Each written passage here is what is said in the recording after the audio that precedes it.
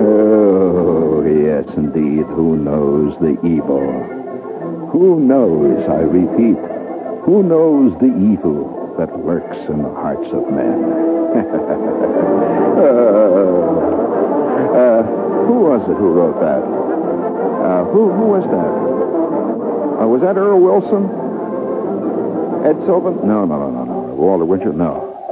But suffice it to say, friends, only he who knows evil knows the evil that lurks in the hearts of men.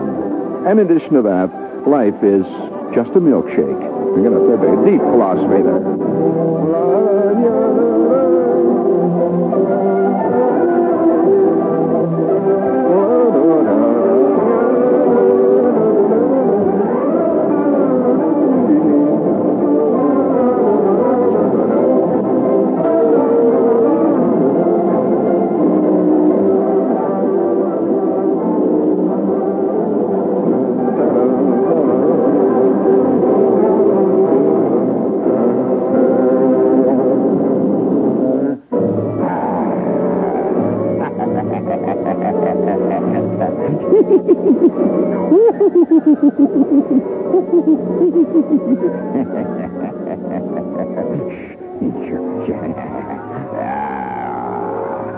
I knew it would come to this.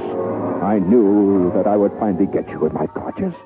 I knew that it had to happen.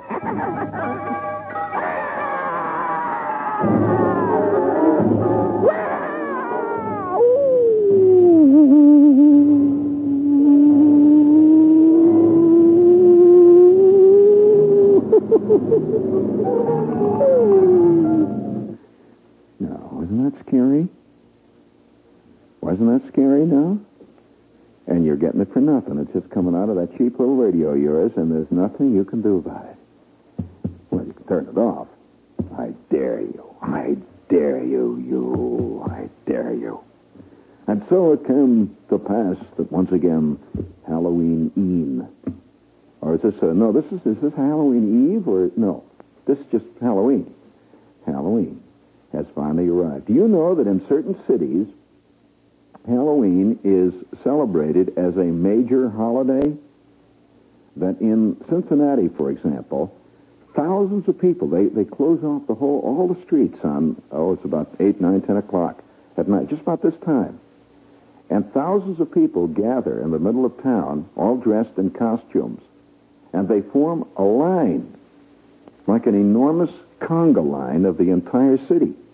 And they march, up and down the streets from mile after mile. You see millions of people on Halloween Eve. It's a kind of mid-fall Mardi Gras in Cincinnati. And all they do on Halloween out here in New York City is write obscenities on your windshield with wax. And that's about the extent of it. But, have you noticed that more and more in the last year or two, people have begun to drift closer to a peculiar kind of belief in witchcraft? Now, I'm not being funny. I'm being very serious about this. I'm not at all being funny, and I'm not talking about the witches that constantly pop up in TV commercials. The one that shows up with the white tornado, or the little thing with the wand, and she with the Ajax, and she touches the sink and it gets clean. Although you find a lot of that going on. But have you noticed that more and more people are taking witches and the occult, astrology, they're taking all this jazz more and more serious. And I read a quotation from Edward Gibbon not long ago. And Gibbon is the guy who wrote The Rise and Fall of the Roman Empire, or the Decline of the Roman Empire.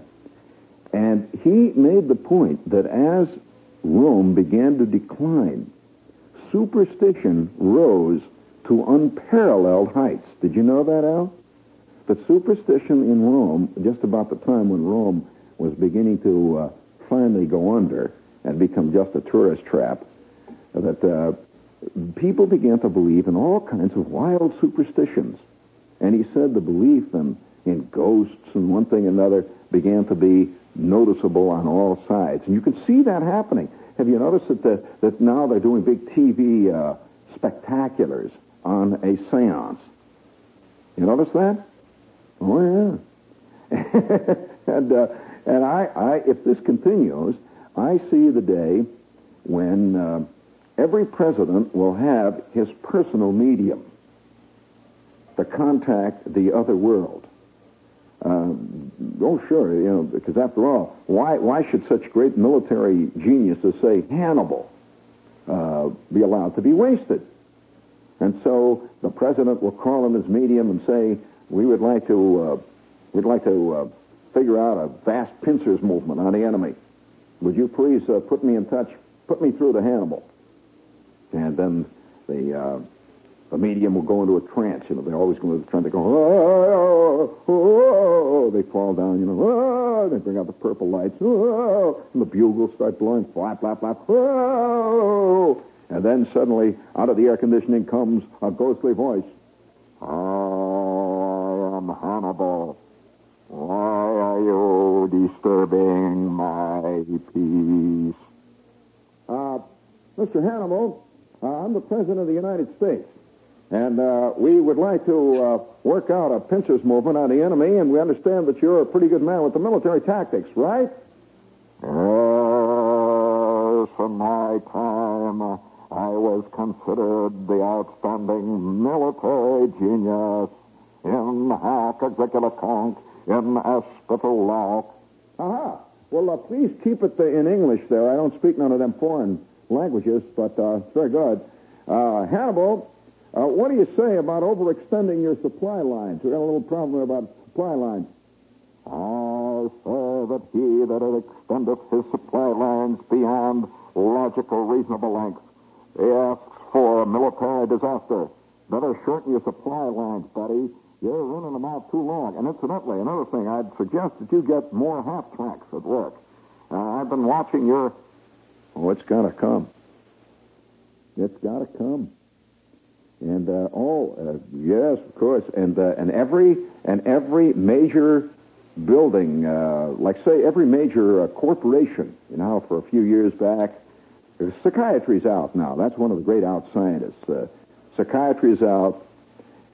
Psychologists are as dead as you-know-what's. And they really are. They're dead.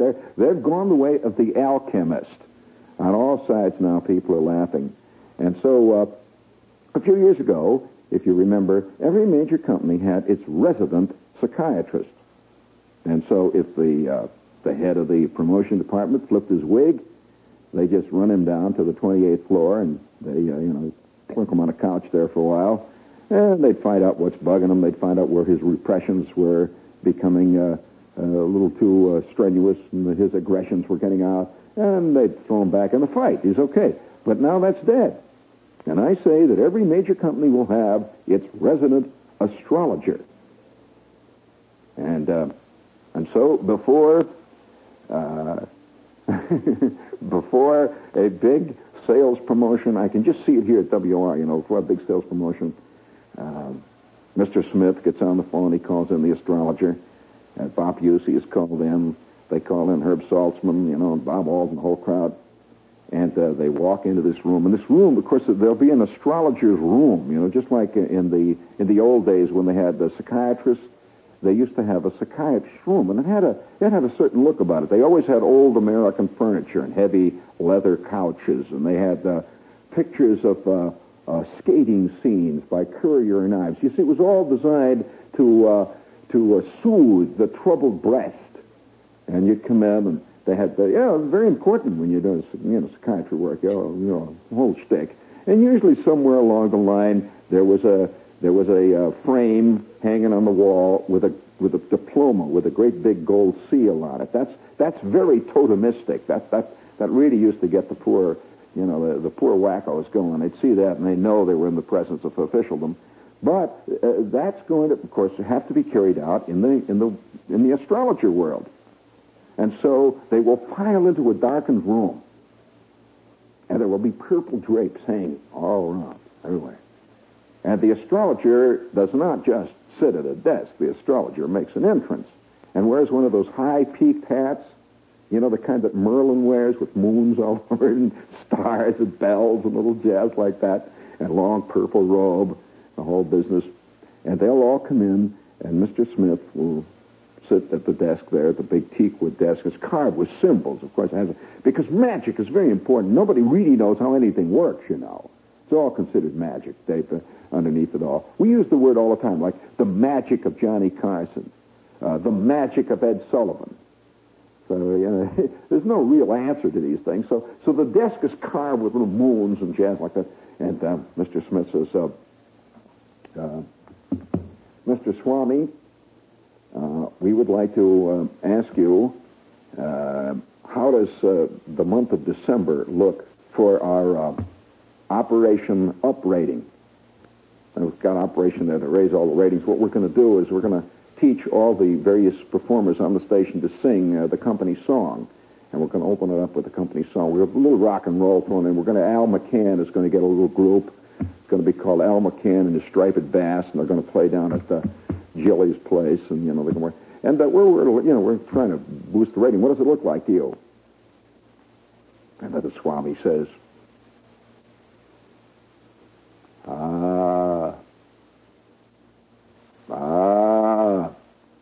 He's looking at his charts, you see, phonology.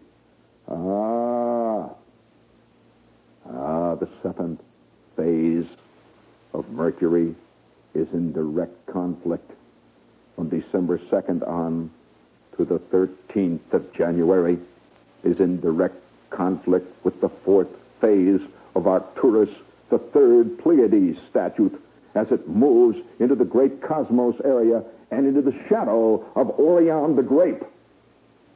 Do you realize what this means? Forget it. That is WNEW weather. So I suggest that we fire the sales department and lay low till February. I have spoken. Let me tell you, don't think that wouldn't make sense to a lot of people around here. Everything else has failed. We've tried it all, you know. And so tonight, we are about to celebrate. Speak of failures, we're not that big. That reminds me, this is WOR, New York. And, oh yeah, one more thing here. I've got the, oh, yes. Before we go anything else here, Friday, November 3rd, at 8 o'clock, and don't say I didn't warn you, Friday, November 3rd, there's going to be a gigantic event entitled An Evening with Gene Shepard. Gee, I'd like to spend one of them evenings. It's an evening with Gene Shepard at Randolph High School at 8 p.m., Millbrook, Mount Freedom Road. Now, why don't you get right down to the basic here? Randolph High School in Dover, New Jersey. If you live out around Dover, New Jersey, heaven help you. But if you live out around Dover, New Jersey, we're going to be at Randolph High School on the Millbrook, Mount Freedom Road, November 3rd at 8 o'clock. And the tickets are available at the door. And the benefit is for the Randolph High School Scholarship Fund, whatever that may be. And don't forget, that's the Randolph High School. I wonder what Randolph they're named after. Oh, that's very good. Randolph Scott? Maybe? Oh, sure, no kidding. You know, are you aware that out in Minnesota, I believe it is, there is a Joe Palooka High School? Sorry. Absolutely sorry. That more and more we're beginning to name things after mythological creatures. That they're very important. I believe there is a town. Yeah, this is. I don't want to deviate from the subject here, but you know that there's a town in Arizona that was named after an old radio television show. I believe it's Arizona. And periodically, the townspeople get mad and march on the city hall to try to change the name of it. And believe it or not, it's called Truth or Consequences. Truth or Consequences, Arizona. Did you ever hear about that? Well, I mean, there's a nuttiness is extent, so what's the matter with Joe Palooka High School? That's like Hit the Ding Dong, Indiana, you know? I mean, you know, or Allen Ludden, Iowa. Oh, boy. There's all kinds of... Speaking of the supernatural, friends, listen, you buy my paperback book or I'll hit you. But I'm delighted to report that In God We Trust, did you see that, Al? In God We Trust, All Others Pay Cash, has been on the bestseller list now for the past month in New York City. And that's in paperbacks. And we're pleased, I'm delighted that we not only passed in the Valley of the Dolls, if you can imagine that, we actually topped the Passover plot. And to do that in New York, you're doing some topping. And that's In God We Trust, All Others Pay Cash, and it's on Bantam. And if you walk into your drugstore and the guy says, I only carry dirty books, well, you tell him, look at chapter 12, the second page, the third paragraph on the bottom. Okay? That's In God We Trust, All Others Pay Cash. Now, would you please sneak that in? I need this with it here. Sneak it in. It's Halloween night. And boy, do I have some memories about this night. You know that there's a whole body of poetry been written about Halloween? I will read to you. On Halloween, I'll go to town and wear my trousers upside down and wear my shoes turned inside out and wear a wig of sauerkraut. That's Shelley Silverstein. Oh, but this is even a better one. Listen to this one. The hag is astride this night. The hag is astride this night for to ride the devil, and she together through thick and thin, now out, and then in, through ne'er so foul be the weather. A thorn or a burr she takes for his spur, with a lash of a bramble she rides now.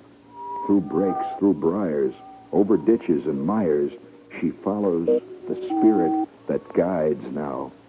No beast for his food dares now range the wood, but hushed in his lair he lies lurking, while mischiefs by these on land and on seas at noon of night are a-working. The storm will arise and will trouble the skies this night, and more for the wonder, because the ghost from the tomb, affrighted, shall come, called out by the clap of the thunder.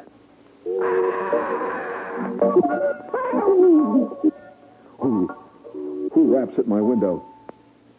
Who in a white sheet runs across the midnight lawn without the sound of feet? Huh? What moon grows in the east so huge and dusky red? Who howls from the chill within the hill where the farmer's hound lies dead? The dry leaves twist and rattle, alive in an evil spell. And down by the pond, the man who drowned tolls a wavering bell. The wind has hardly wakened, yet flapping through the air fly shapes with wings, and bony things, and forms with jagged hair. Who blows at my candle? Whose fiery grin and eyes behind me pass in the looking glass and make my goose flesh rise? Who moved in that shadow? Who rustles past unseen? With the dark so deep, I dare not sleep all night on Halloween. That's not bad, is it? Listen to this one. This is called a Halloween indignation meeting. A sulky witch and a surly cat and a scowly owl and a skeleton sat with a grouchy ghost and a waspish bat and angrily snarled and chewed the fat. It seems that they were all upset and riled that they could not frighten the modern child, who was much too knowing and much too wild and considered Halloween spooks too mild. Said the witch, and we quote, "They call this the human race." Yet the kiddies occupy outer space. They bob for comets and eat ice cream from flying saucers to get up steam. I'm a shade of my former self, said the skeleton. I shiver and shake like so much gelatin. Indeed, I'm a pitiful sight to see. I'm scareder of kids than they are of me.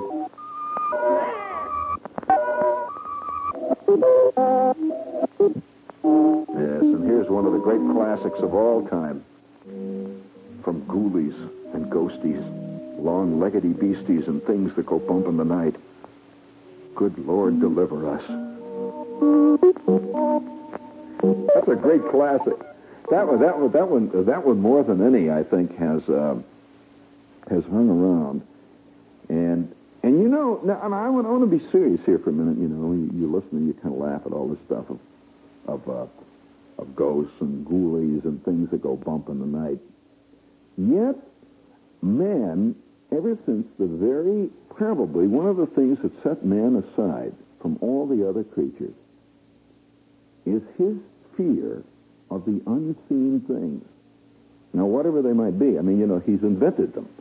But that doesn't matter. That makes them even more evil, the fact that he has created them. And, you know, you can almost see the first scene. You know, you don't ever see camels standing there talking to each other. And one camel says, I don't know. There's something behind that bush. Never. You won't see, even though, you know, people have a tendency to believe that dogs do this. No. But any time a dog's hair rises on the back of his neck, it's because he smells something. He's heard a sound that maybe you can't hear because his ears, you know, go way up higher in frequency than the human ears. And so he's heard something scratch, or he's heard the wind blow through something and it's made a high-pitched squeal which you can't even detect. And his fur goes up. He looks around. He goes, rrr. And people have a tendency to say, now, you see, he's aware of unseen things. Not necessarily. He hears things. He smells things at you. But they're physical, really.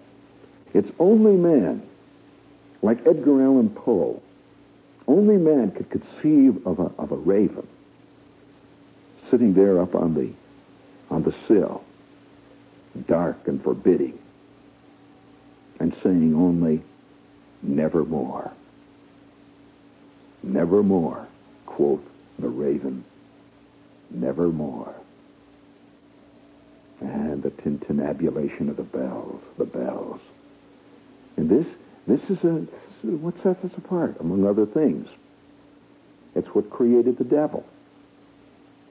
And almost every, and I won't be too general here about this, but almost every society that we have ever studied, that man has ever looked at, has its version of the dark side of the moon, that evil thing, whatever it might be.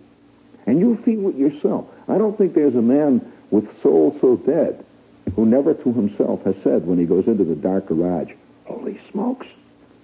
I mean, what is he afraid of? He doesn't know, you know. He has no idea what he's afraid of. Now, if you say, are you afraid of a short guy with pimples hiding there back where you keep the old used tires and he's got a wrench in his hand, he's going to hit you on the head? No, not that specific. It's the dark. And I can imagine one of the great turning points came in man's history when these two cavemen in primordial times, long before history was ever even conceived as an abstract science, back in the days when they didn't even have a sky like we know now. It was all gray from horizon to horizon. They had not even yet invented trees. There was nothing but the eternal gray and the eternal black. And Og and Charlie, but a few millennia, had crawled from the dark Stygian waters of the ancient lake from whence we all sprung. And now they sit, crouched, hunched, their beady, red-rimmed eyes peering out at the blackening world from the mouth of their cave, and the wind howls through the rocks.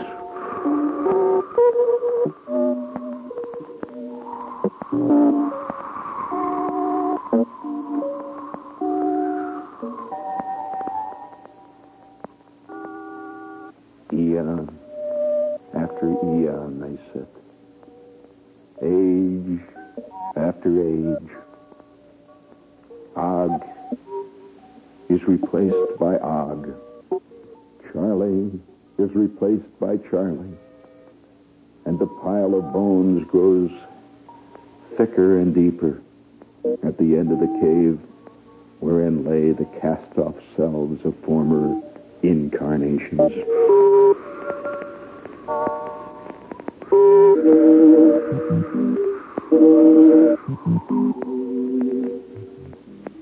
And from the far-off hill on the horizon that stretches all the way to the gray sky, occasionally is heard the keening of a hunting wolf.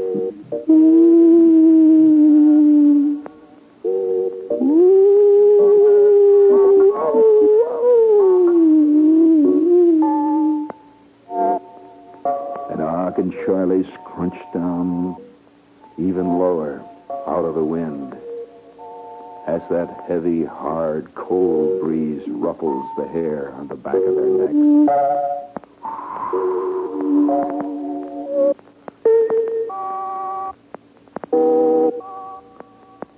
And then the turning point had to happen. The turning point that changed man from beast into man. That changed this poor, crawling, sniveling creature from a beast of the field to the scourge of the cosmos.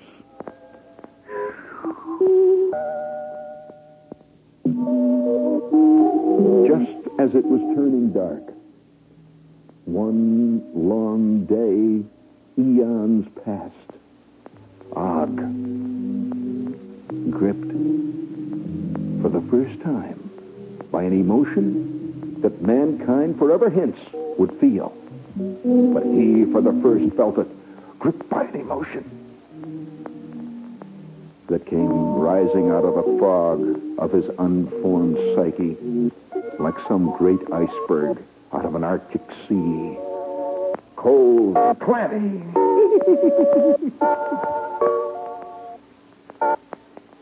His two beady eyes narrow as he stares at a clump of rocks 100 yards away down towards the shore. Great shadows hang like pendulous blots on the darkening clay that extends to the very edge of the water itself. The wind howls. The wolf screams in the forest. And suddenly Og, he speaks to Charlie. Charlie turns slowly, because reaction times were not very fast then. He turns slowly and says, translated means, what did you say?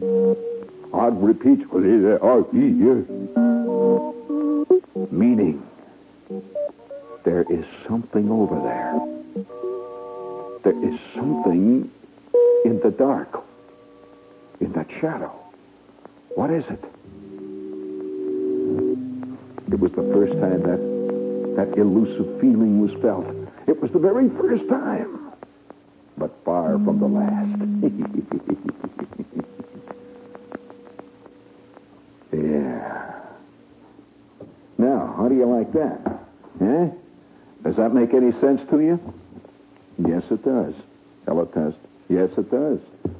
In fact, I'm about now to read a poem to you that more than any other poem I've read in a long time captures that sneaky, sneaky feeling of there's something out there in the dark. Now, if you will please sneak that up there. You put it on there? All right. Now, wait till you hear this one now. Just hold on. You ready now? You better send the kids to bed. This is a beautiful poem. One of my favorites. And I read it to you now. Slowly, silently. Now the moon walks the night in her silver shoon. This way and that, she peers and sees silver fruit upon silver trees. One by one, the casements catch her beams beneath the silvery thatch. Crouched in his kennel like a log, with paws of silver, sleeps the dog. From their shadowy coat, the white breasts peep of doves in a silver-feathered sleep. A harvest mouse goes scampering by with silver claws and silver eye, and moveless fish in the water gleam by silver reeds in a silver stream. Isn't that a beautiful poem? That's darkness. Yeah, and here's one by the same poet, Walter de la Mare. When Sam goes back in memory, it is to where the sea breaks on the shingle, emerald green, in white foam, endlessly. He says with small brown eyes on mine, I used to keep awake and lean from my windows in the moon watching those billows break. And 500,000 tiny hands and eyes like sparks of frost would dance and come tumbling into the moon on every breaker tossed. And all across from star to star, I've seen the watery sea with not a single ship in sight. Just ocean. Just ocean there. And me. And heard my father snore. And once, as sure as I'm alive, out of those wallowing moon-flecked waves, I saw a mermaid dive, head and shoulders above the wave, plain as I see you now, combing her hair, now back, now front, her two eyes peeping through, calling me, Sam, quiet like, Sam. With me, I never went, making believe I kind of thought 'twas someone else she meant. Wonderful lovely, there she sat, singing the night away, all in the solitudinous sea of that there lonely bay. Perhaps, and he'd smooth his hairless mouth, perhaps if 'twere now, my son, perhaps if I heard a voice say, Sam, morning would find me gone. Yeah. Listen to this beauty. This is a lovely poem about that strange fear that we all know. I know some lonely houses off the road, a robber like the look of, wooden barred and windows hanging low, inviting to a portico where two could creep, one hand the tools, the other peep to make sure all's asleep. Old-fashioned eyes, not easy to surprise. How orderly the kitchen had looked by night, with just a clock. But they could gag the tick, and mice won't bark. And so the walls don't tell. None will. A pair of spectacles ajar, just stir. An almanac's aware. Was it the map that winked? Or a nervous star? The moon slides down the stair to see who's there. There's plunder. Where? Tankard or spoon, earring or stone, a watch, some ancient brooch, to match the grandmama, stayed, sleeping there. Day rattles too. Stealth, slow, the sun has got as far as the third sycamore. Screams chanticleer, who's there? And echoes, trains away, sneer, where? While the old couple, just to stir, fancy the sunrise left the door ajar. Who wrote that? Emily Dickinson. That's a sneaky one, yeah. Listen to this one. I am out on the wind in the wild black night. On the wings of the owl I take my flight. On the ghostly wings of the great white owl. And whether the night be fair or foul, or the moon be up, or the thunder growl, happy I be. Happy I be when the changeling blood runs green in me. When meek folk sleep in their dull, soft beds, I creep over roots that the weasel treads, where the squat green lamps of the toadstools glow, and only the fox knows the ways I go, and nobody knows the things I know. Wise I be. Wise I be when the changeling blood runs green in me. O mother, slumber, do not awake. Thin voices call from the rain-wet brake, and the child you cradled against your breast is out in the night on the black wind's crest. For only the wild can give me rest. Sad I be, when the changeling blood runs green in me. Yeah. Do you want to hear some more of these? These are magnificent, some of these. Because I think some of the greatest poems, people keep thinking that poetry is always about love. Most people say the great poetry is about love. I think some of the greatest poetry in the world has been written about fear. Listen to this one now. Here's another interesting piece of business by a famous German poet. Under the linden, the music is gay, the couples are gossiping loudly, and two are dancing, whom nobody knows. They carry themselves so proudly. Now here, now there, they glide and sway and wave like measures, beguiling. They bow to each other, and as they nod, she whispers, gently smiling. A water pink is hanging from your cap, my fair young dancer. It only grows in the depths of the sea. You are no mortal man, sir.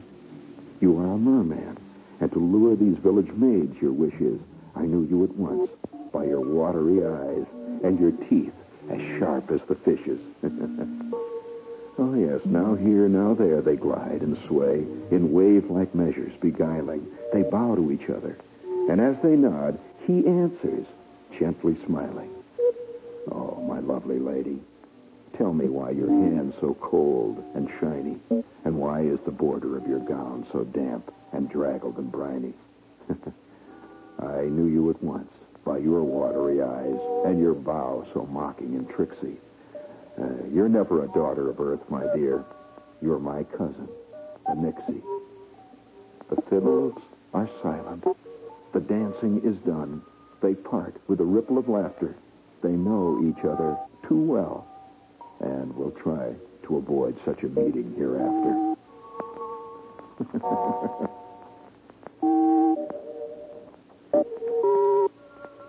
Here's another famous one. How much time do I have?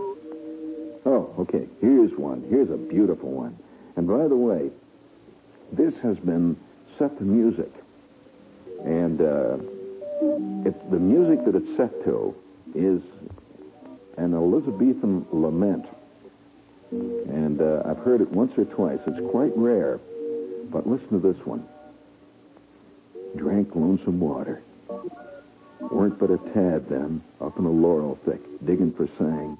Come on a place where the stones was holler. Something below them tinkled and rang. Dug where I heard it, dripping below me. Should have known better, should have been wise. Leaned down and drank it, clutching and gripping the overhang cliff with the ferns in my eyes. 'Tweren't no tame water, I knowed in a minute. Must have been laying there, projecting around some winter went home. Must have laid like a cushion where the feet of the blossoms was tucked in the ground. It tasted of heart leaf, and that smells the sweetest, pawpaw and spice bush and wild briar rose. Must have been counting the heels of the spruce pines and neighboring around where angelica grows. I drunk lonesome water. I knowed in a minute. Never learnt nothing from then till today. Nothing worth learning. Nothing worth knowing. I'm bound to the hills and can't get away. Mean, sort of dried-up old groundhoggy fella laying out cold here, watching the sky poor as a whippoorwill, bent like a grass blade, counting up stars till they count too high. I know where the gray foxes uses up yonder. Know what'll cure ye of physic or chills, but I never been away from here. Never got going. I've drunk lonesome water. I'm bound to the hills. Isn't that a sad one? That one line, never got going. I've drunk lonesome water. Boy, maybe that answers your questions, why you never got moving. No, these are about real things, you know. Listen to this one. This is called The Ghost That Jim Saw. This is another old American classic. And it's written, by the way, it was written by a great American poet. Why, as to that, said the engineer, ghosts ain't things we're apt to fear. Spirits don't fool with levers much, and throttle valves don't take to such. And as for Jim, what happened to him was one half fact and the other half whim.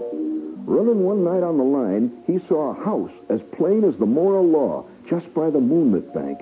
And thence, out came a drunken man with no more sense than to drop right on the rail, flat as a flail, as Jim drove by with the midnight mail. Down went the patent, steam reversed. Too late! There came a thud. Jim cursed, as the fireman there in the cab with him kind of stared in the face of Jim and says, "What now?" Says Jim, "What now? I've just run over a man, that's how." The fireman stared at Jim. They ran back, but never found house nor man, never a shadow within a mile. Jim turned pale, but he tried to smile. Then on he tore, 10 miles or more, in quicker time than he'd ever made before.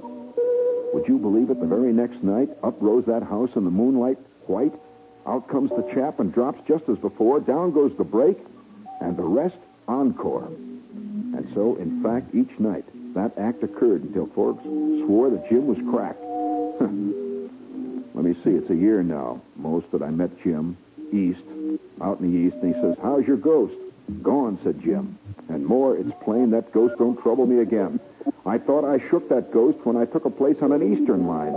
But look, what should I meet the first trip out but the very house we talked about and the self-same man?"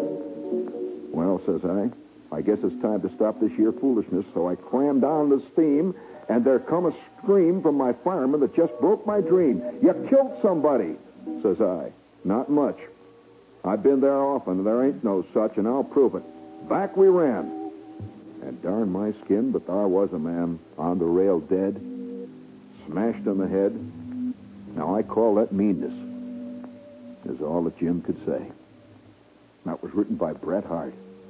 Way down deep in the darkness of the soul of the man, as he walks along 49th Street with the wind howling out over the devilish river, screaming out over the eternal, over the horizon and over the waves.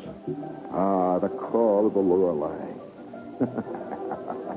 Who knows what evil lies in the hearts of men?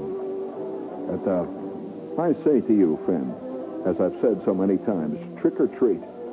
And by the way, yeah, I did a terrible thing today in the bank, Al. I walked in right up to my teller, and I said, "Trick or treat." He looked at me and says, "What do you expect me to give you?" I said, "Guess. Trick or treat." And he says, "Well, what if I said trick?" And with that, I whipped out a 44. I got the candy. Now bring it up there big, friends. And out there in the darkness, out there, oh, heck, it's just a cat. I mean, who cares? And you know, that's exactly what Charlie said to Og. It's just a saber-toothed tiger. Og said, no, it's something else. I can't quite figure it out. And there you had the two of them right there from the very beginning. The skeptic and the believer. The skeptic and the believer. And who's right? Well, keep your knees loose, and you better be hoping that you're betting on the right side, friends. You better be hoping.